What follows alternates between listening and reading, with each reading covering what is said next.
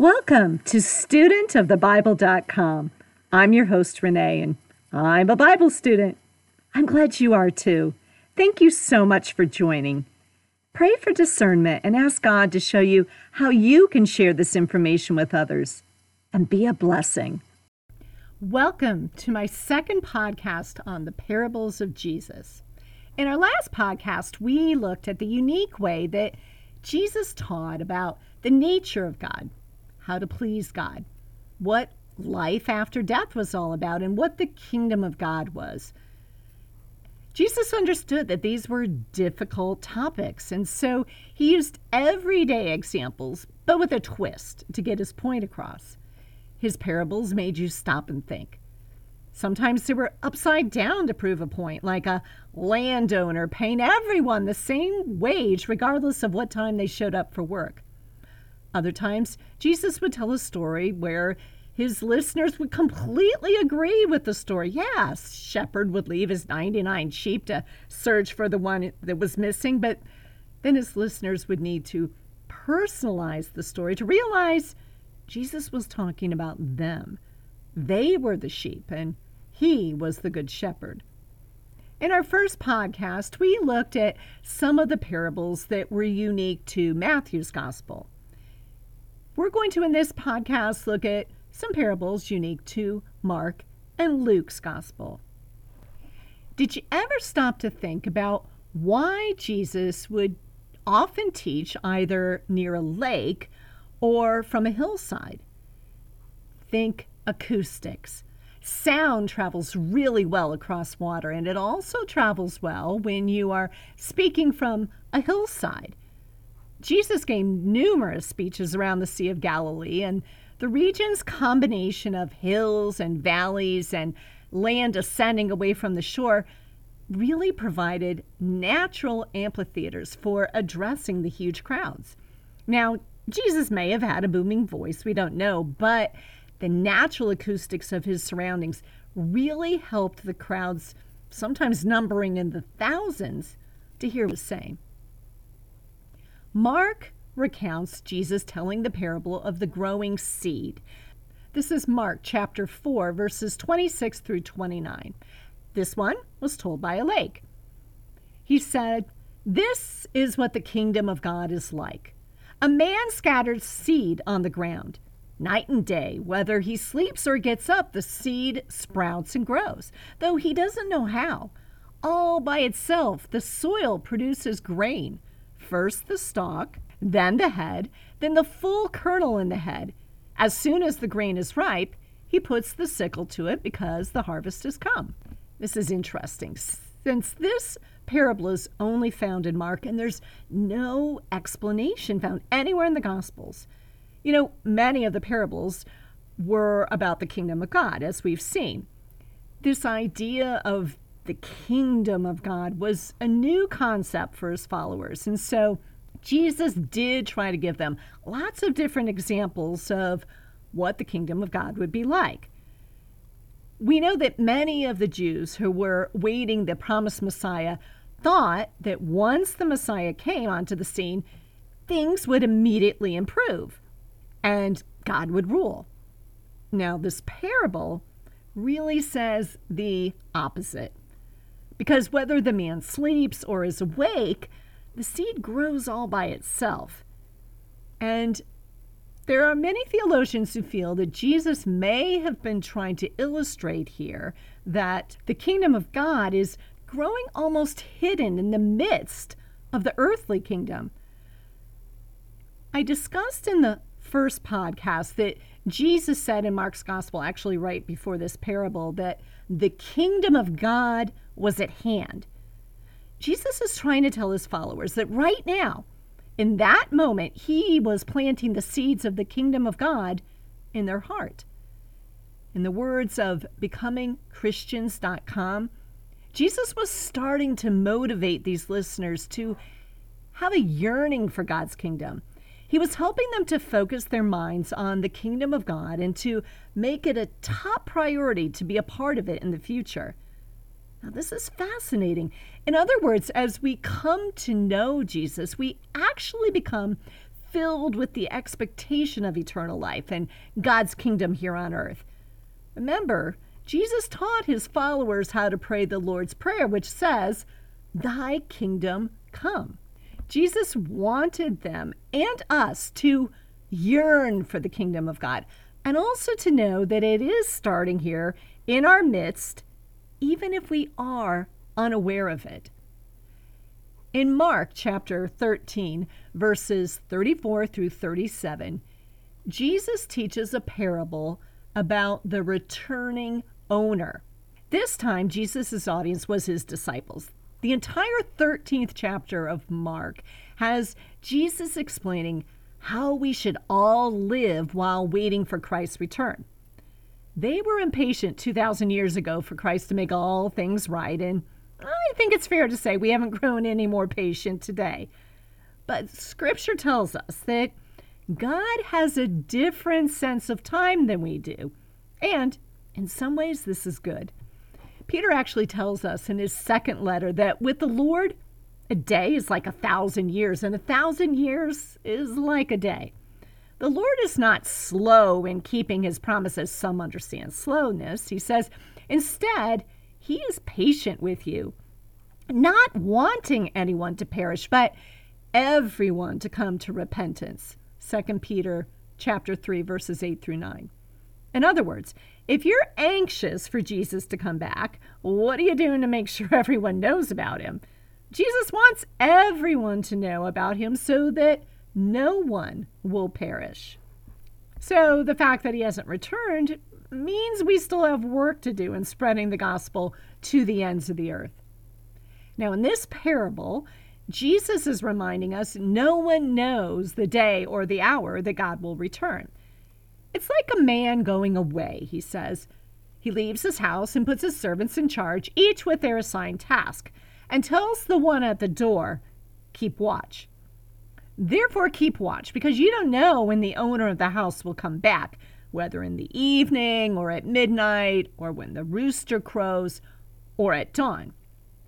If he comes suddenly, do not let him find you sleeping. What I say to you, I say to everyone, watch. Now, please know, God isn't against sleeping. That's not what this means. Remember, he even rested on day 7.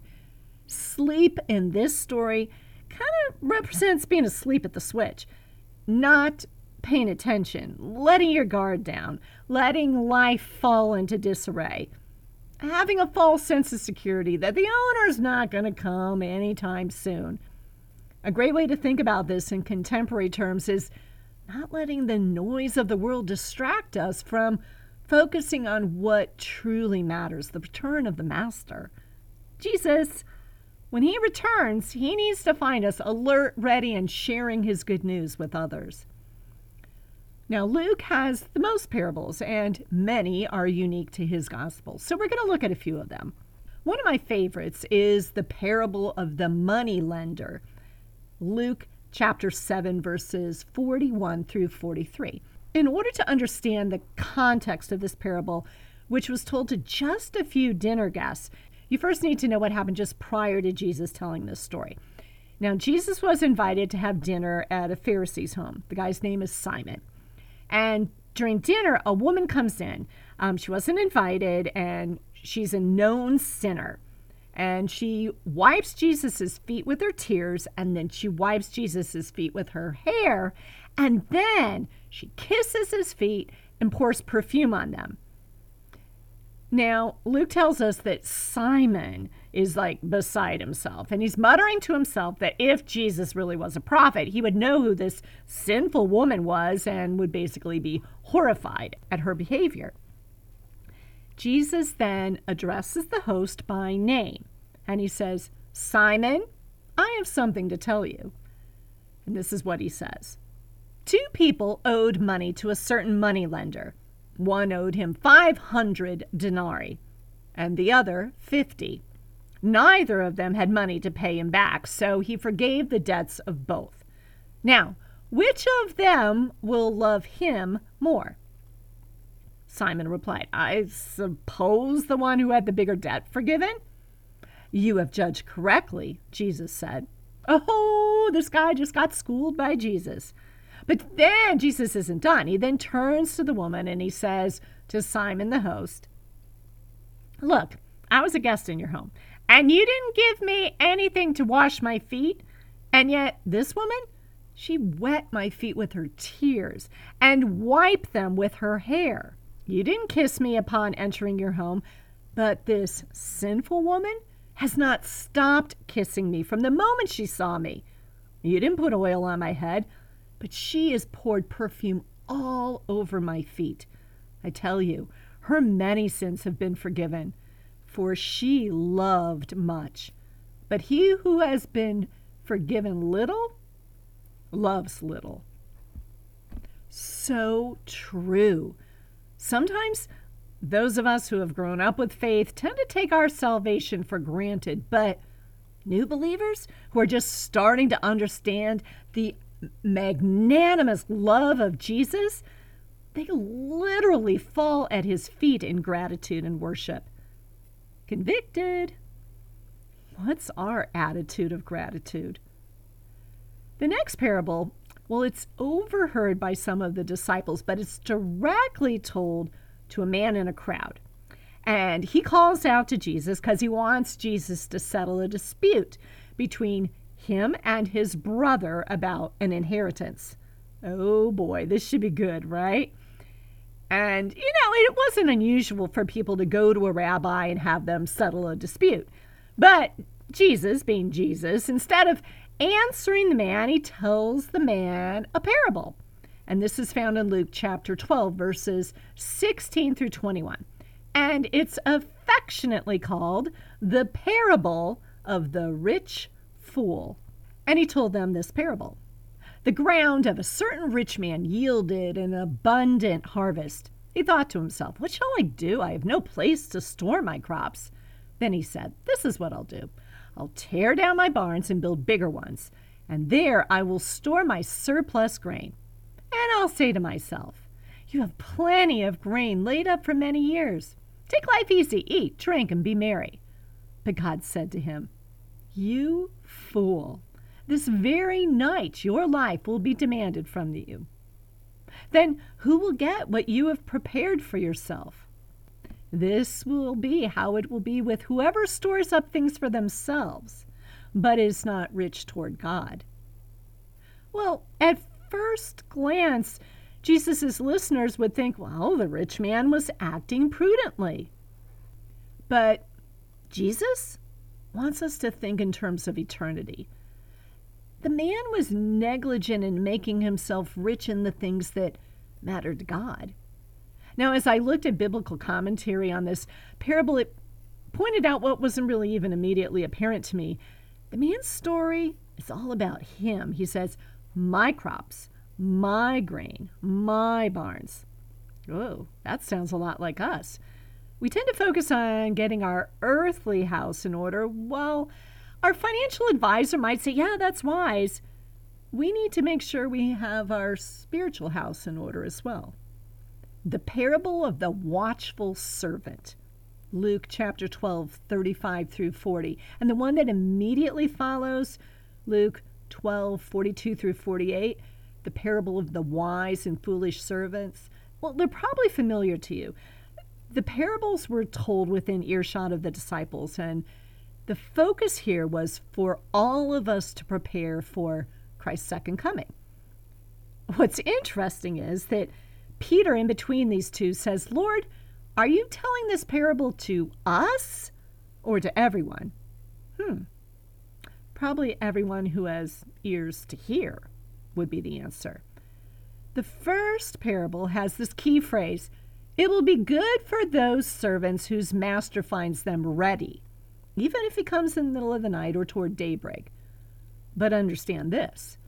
If the owner of the house had known at what hour the thief was coming, he would not have let his house be broken into.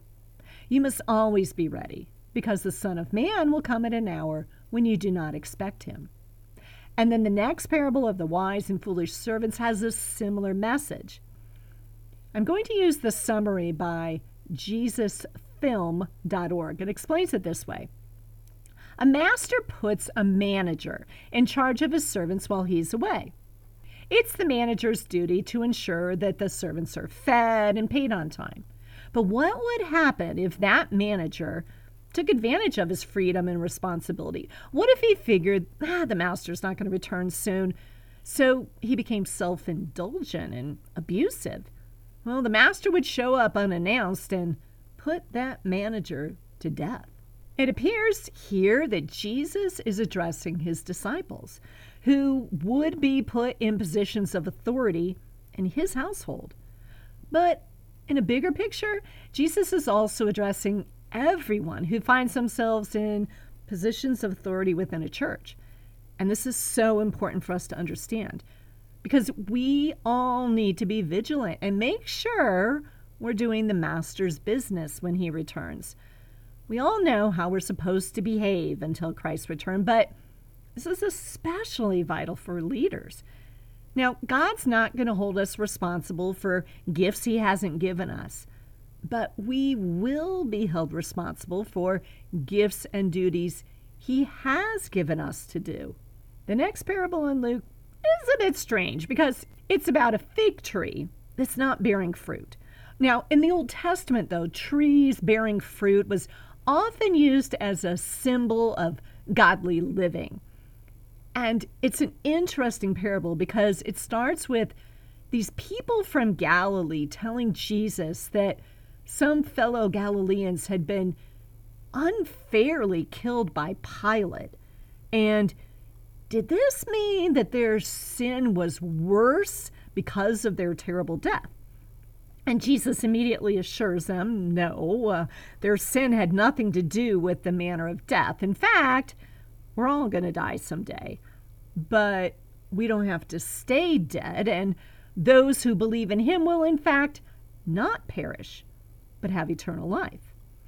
And then Jesus tells them this parable about a man who's growing tired of growing a tree in his vineyard that's not producing any fruit. So he asked the gardener to tear it down. But the gardener asked for an opportunity to make it fruitful. So the owner concedes by giving the gardener one more year. But after that year, if it's not bearing fruit, he says, I'm cutting it down. Now, Jesus meant, we all have an expiration date. We don't know when our time's going to be up. So we actually need to start bearing fruit now. The gardener's been taking good care of us. What fruit do we show as evidence of all that he's given us? I actually happen to think that it might be a good habit for us to get into as we're having our dinner conversation, asking each other how we are using our God-given talents to bear fruit. Or maybe encouraging others by saying, I see the fruit that you have been bearing. I know it's hard for us to understand that God owes us nothing, and yet he gives us everything. He's the gardener. As believers, I think we do sometimes feel that we're owed a little extra special treatment because we're believers. Obeying God is actually what we're called to do. It's not as if we've done anything extra special by doing this. It's actually the bare minimum that we're expected to do. Obedience doesn't gain us brownie points. We have been brought into God's kingdom because of his great love, not because we're deserving. I actually like how my NIV study Bible explains this. It says, faith is total dependence on God and a willingness to do his will. It's not something we use to put on a show for others. It is complete and humble obedience to God's will. Readiness to do whatever he calls us to do. The amount of faith is not as important as the right kind of faith. Faith in our all-powerful God. And now this is so interesting. Do you know about the parable of the friend seeking bread? I know, right? It's in Luke chapter 11, verses 5 through 8. And it's right after Jesus teaches his disciples how to pray the Lord's Prayer. And This is a parable about this guy who goes to a friend's house at midnight, and he asks him for some bread for a friend who's shown up unexpectedly at his house, and he has nothing to give him. The man at first makes excuses, and he doesn't want to be bothered, but the man persists in requesting the bread until the man finally relents and gives him as much bread as he needs. Okay, kind of a weird story, right? But Jesus summarizes the story. He says, I tell you, though, he will not get up and give him the bread because he is your friend. Yet because of the man's boldness, he will get up and give him as much as he needs. In other words, Jesus wants his followers to have courage and to make bold requests and to pray, just as he taught them, until God moves. In other words, if a friend is moved enough by your audacity of showing up in the middle of the night asking for bread, how much more will God who loves you? Now, right after this, Jesus tells his disciples, and I know you're familiar with this, but it means so much more now that I understand the context. So I say to you, ask, and it will be given to you. Seek, and you will find. Knock, and the door will be opened to you. For everyone who asks receives. He who seeks finds. And to him who knocks, the door will be opened. This is so powerful because this parable is not to demonstrate God's reluctance or insensitivity in answering our prayers, but it's more about persistence in prayer helps us to understand how much we need God. And being persistent in prayer helps us to recognize God's work and goodness. I'm going to end this podcast with a lesser-known parable in Luke called Counting the Cost. Luke 14:28 through 33.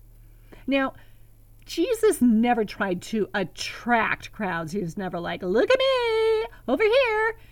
He was not interested in celebrity. And he would often turn to those who were following him and ask them, why are you following me? He knew many were curious because of his miracles and his celebrity. So he would challenge them with a parable to help them analyze their motives. Suppose one of you wants to build a tower. Won't you first sit down and estimate the cost to see if you have enough money to complete it? For if you lay the foundation and you're not able to finish it, everyone who sees it will ridicule you, saying, oh, this person began to build and wasn't able to finish it. Or suppose a king is about to go to war against another king. Won't he first sit down and consider whether he's even able with 10,000 men to oppose the one coming against him with 20,000? If he's not able, he'll send a delegation while the other is still a long way off and ask for terms of peace. In the same way, those of you who do not give up everything you have cannot be my disciples. Ouch. Right before this, Jesus said that those who followed him must be willing to carry his own cross.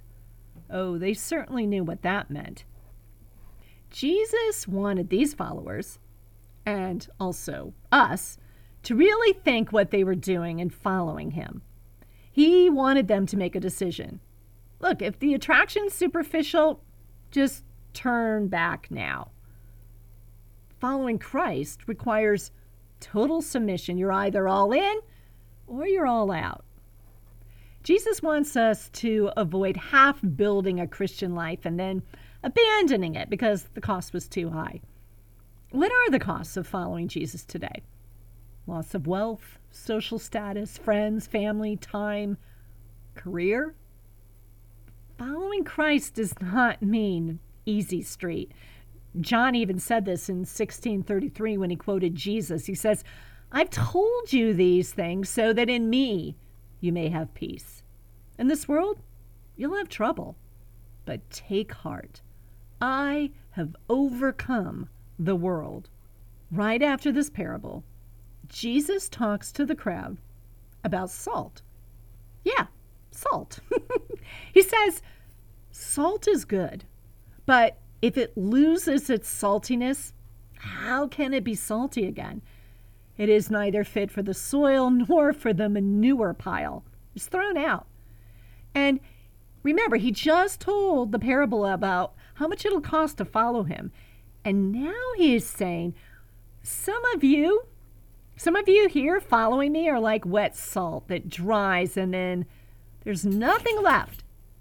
There's nothing left but a tasteless, worthless residue. And he doesn't want followers like that. Those who blend into the world and avoid the true cost of following him, they're kind of in, but kind of not. He says, when his followers lose their saltiness, they're worthless. Why are we called to be the salt of the world? Salt preserves. We are to be preserving the good in the world. Keep it from spoiling and bring new flavor to life. As my NIV Bible explains, this requires some careful planning, willing sacrifice, and an unswerving commitment to Christ's kingdom. Being salty is not easy, but it is what we're called to be as true followers of Christ. So in summary, Jesus' parables remind us to be bold, be ready, and be a bit salty. Have a blessed day.